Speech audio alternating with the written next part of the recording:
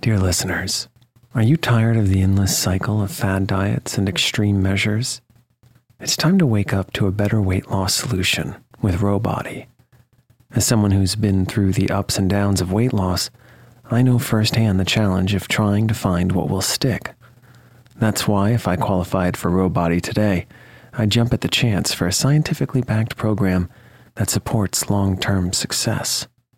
With Rowbody, you'll gain access to the most popular weight loss shots on the market, paired with personalized lifestyle changes.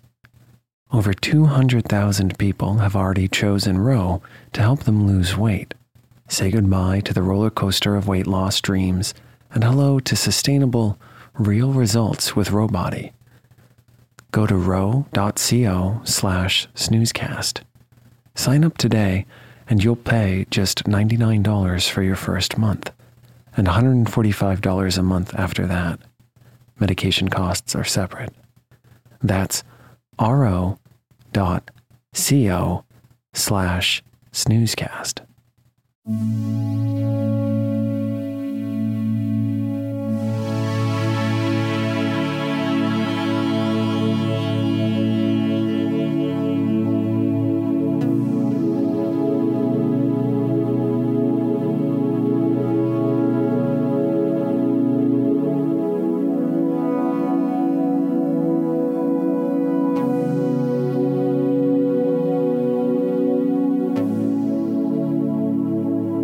Welcome to Snoozecast, the podcast designed to help you fall asleep. If you enjoy our show, please write a review on the Apple Podcasts app or share your favorite episode on social media. Also, you can share us with a friend. Find us on snoozecast.com and follow us on Instagram @snoozecast to find behind-the-scenes content. This episode is brought to you by our Patreon supporters and by Old Man Dogs. Tonight, we'll rebroadcast the opening to The Man with the Twisted Lip from The Adventures of Sherlock Holmes, written by Arthur Conan Doyle. The conclusion episode will air tomorrow. This mystery deals with London opium dens of the 19th century, missing gentlemen, and their worried wives. Let's get cozy. Close your eyes. Relax your body into the softness of your bed. Now, take a few deep breaths.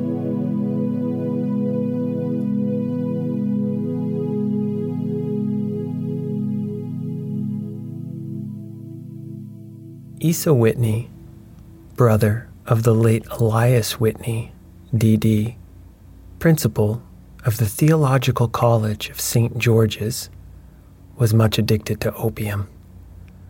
The habit grew upon him, as I understand, from some foolish freak when he was at college.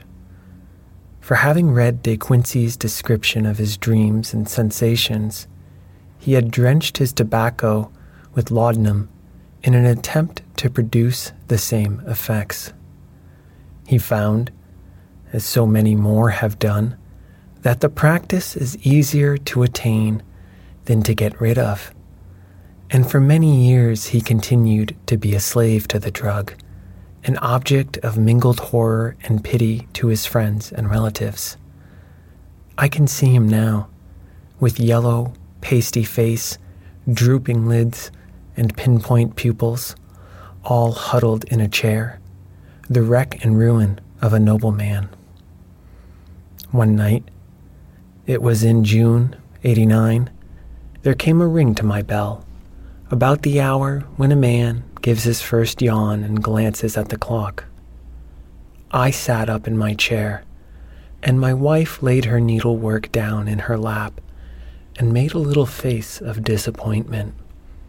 "A patient," said she. "You'll have to go out." I groaned. for I was newly come back from a long day. We heard the door open, a few hurried words, and then quick steps up the linoleum. Our own door flew open, and a lady, clad in some dark-colored stuff with a black veil, entered the room. "You will excuse my calling so late," she began, and then, suddenly losing her self-control, she ran forward, threw her arms about my wife's neck, and sobbed upon her shoulder. "Oh, I'm in such trouble," she cried. "I do so want a little help." "Why?" said my wife, pulling up her veil. "It is Kate Whitney. How you startled me, Kate. I had not an idea who you were when you came in. I didn't know what to do, so I came straight to you. That was always the way. Folk who were in grief came to my wife like birds to a lighthouse. It was very sweet of you to come. Now you must have some wine and water and sit here comfortably and tell us all about it. Or should you rather that I sent James off to bed?" "Oh, no. I want the doctor's advice and help too. It's about Isa. He has not been home for 2 days. I am so frightened about him." It was not the first time that she had spoken to us of her husband's trouble. To me as a doctor, to my wife as an old friend and school companion. We soothed and comforted her by such words as we could find. Did she know where her husband was? Was it possible that we could bring him back to her?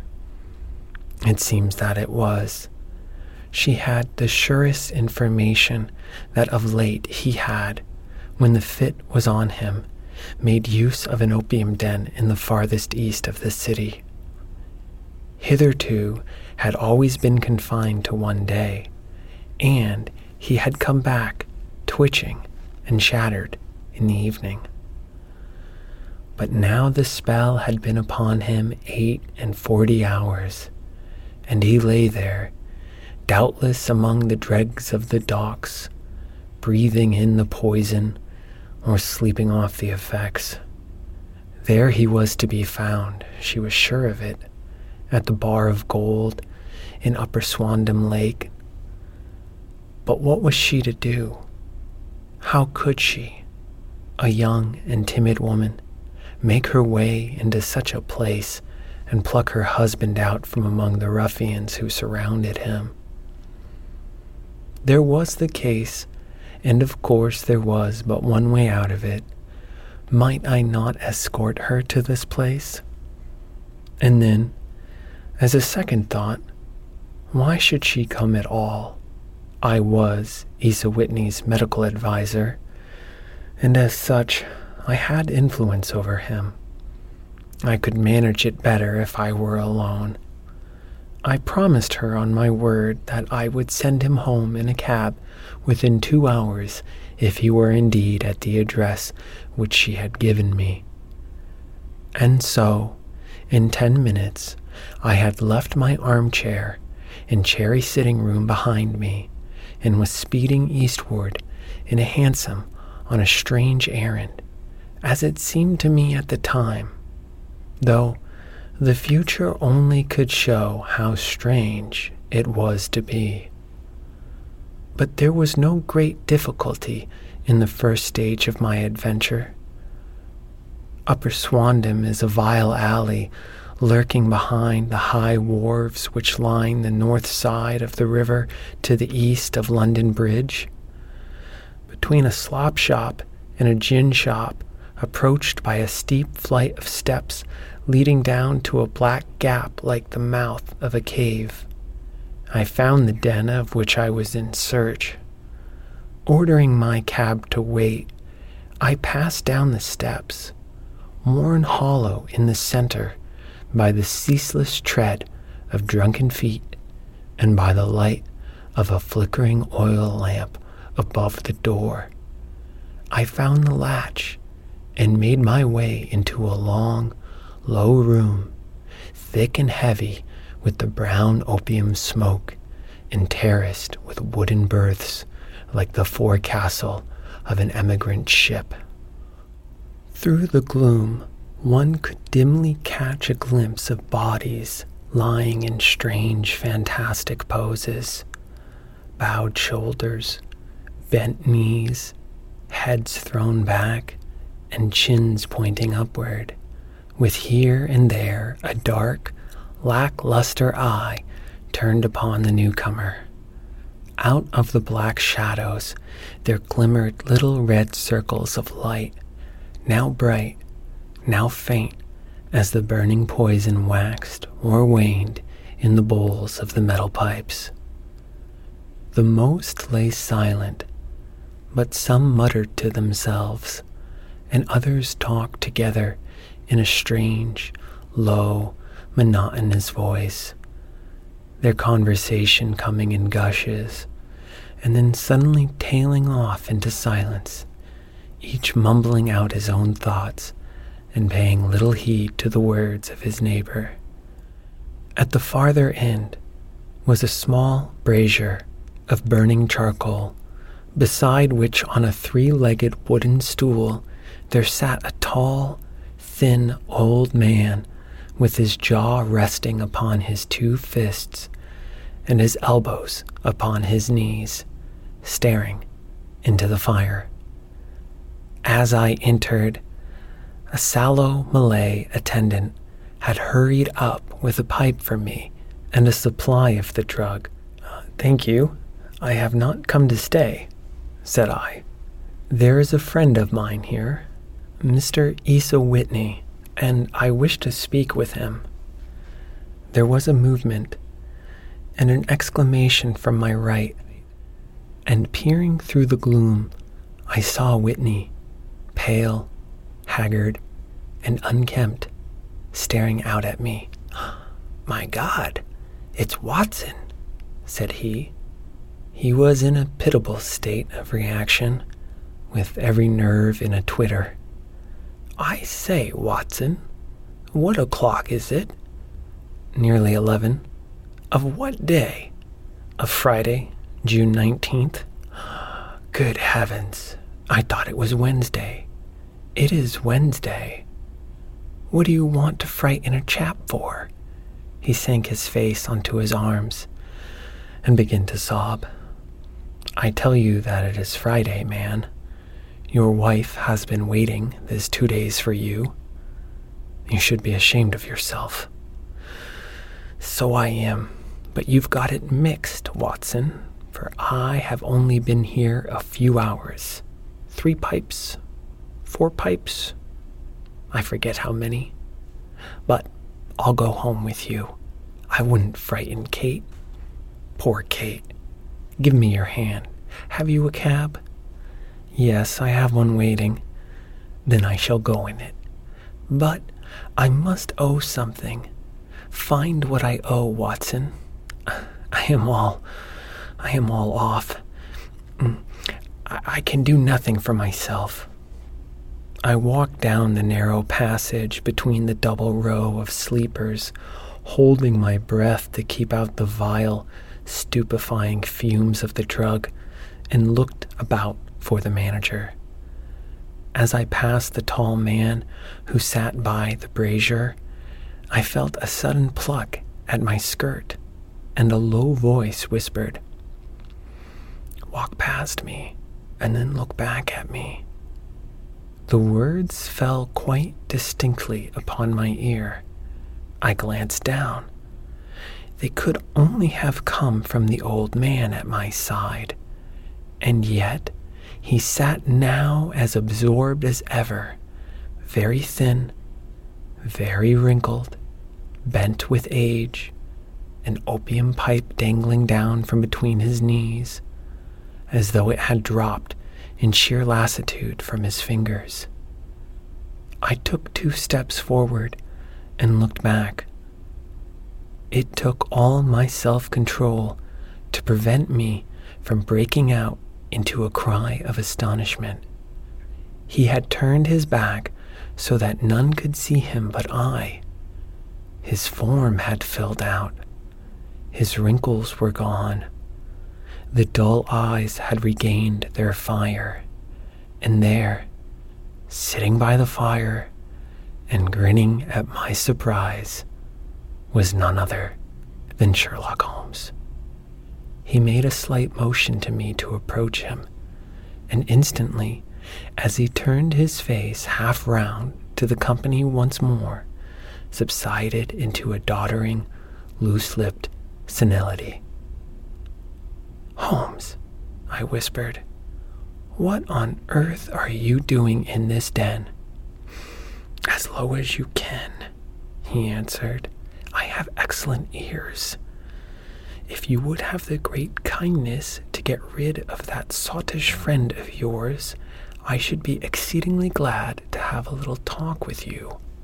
I have a cab outside. Then pray send him home in it.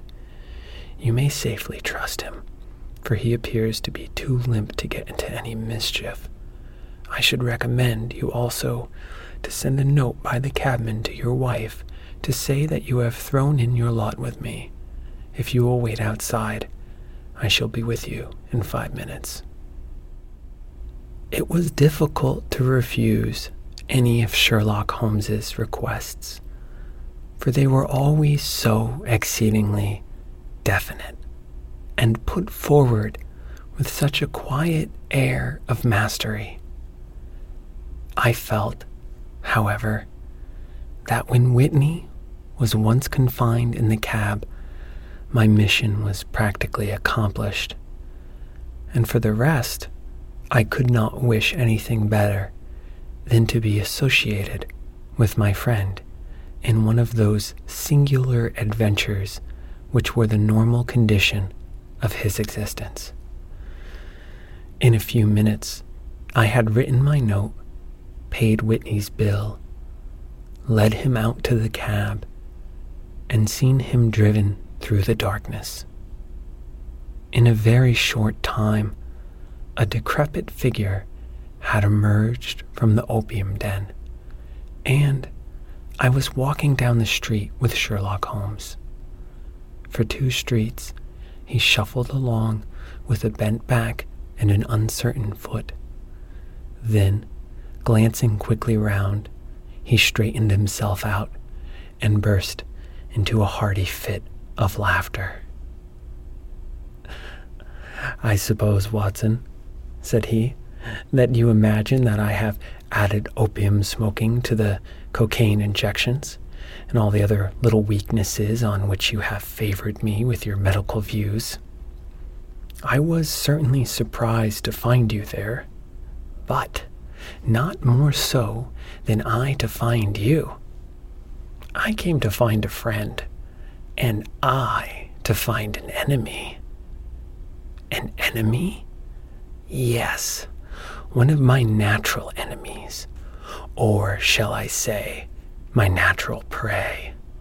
Briefly, Watson, I am in the midst of a very remarkable inquiry, and I have hoped to find a clue in the incoherent ramblings of these sots, as I have done before now.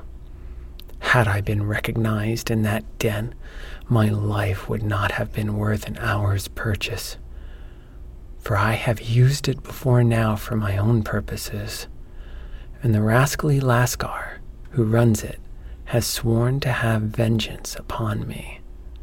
There's a trap door at the back of that building, near the corner of Paul's Wharf, which could tell some strange tales of what has passed through it upon the moonless nights."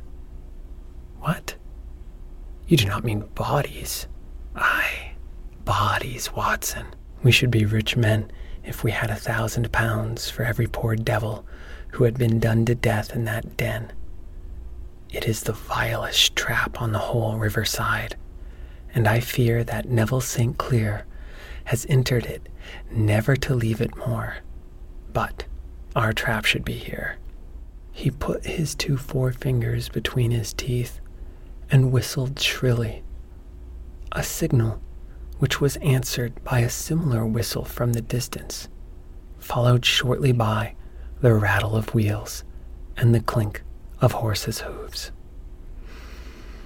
"Now, Watson," said Holmes, as a tall dog cart dashed up through the gloom, throwing out 2 golden tunnels of yellow light from its side lanterns. "You'll come with me, won't you? If I can be of use." A trusty comrade is always of use, and a chronicler still more so. My room at the Cedars is a double-bedded one. The Cedars? Yes, that is Mr. St. Clair's house. I am staying there while I conduct the inquiry. Where is it, then? Near Lee, in Kent. We have a 7-mile drive before us. But I am all in the dark. Of course you are. You'll know all about it presently. Jump up here. All right, John. We shall not need you. Here's half a crown. Look out for me tomorrow, about 11. Give her her head. So long, then. He flicked the horse with his whip, and we dashed away through the endless succession of somber and deserted streets, which widened gradually until we were flying across a broad bridge with the murky river flowing sluggishly beneath us. Beyond lay another dull wilderness of bricks and mortar, its silence broken only by the heavy, regular footfall of the policeman, or the songs and shouts of some belated party of revelers. A dull rack was drifting slowly across the sky, and a star or two twinkled dimly here and there through the rifts of the clouds. Holmes drove in silence, with his head sunk upon his breast, in the air of a man who is lost in thought, while I sat beside him, curious to learn what this new quest might be which seemed to tax his powers so sorely, and yet afraid to break in upon the current of his thoughts. We had driven several miles, and were beginning to get to the fringe of the belt of suburban villas, when he shook himself, shrugged his shoulders, and lit up his pipe with the air of a man who has satisfied himself that he is acting for the best. "You have a grand gift of silence, Watson," said he. "It makes you quite invaluable as a companion. 'Pon my word, it is a great thing for me to have someone to talk to, for my own thoughts are not over pleasant. I was wondering what I should say to this dear little woman tonight when she meets me at the door." "You forget that I know nothing about it." "I shall just have time to tell you the facts of the case before we get to Lee. It seems absurdly simple, and yet somehow I can get nothing to go upon. There's plenty of thread, no doubt, but I can't get the end of it into my hand. Now, I'll state the case clearly and concisely to you, Watson, and maybe you can see a spark where all is dark to me. Proceed, then. Some years ago, in May 1884, there came to Lee a gentleman, Neville St. Clair by name, who appeared to have plenty of money. He took a large villa, laid out the grounds very nicely, and lived generally in good style. By degrees, he made friends in the neighborhood, and in 1887, he married the daughter of a local brewer, by whom he now has 2 children. He had no occupation, but was interested in several companies and went into town as a rule in the morning, returning by the 5:14 from Cannon Street every night.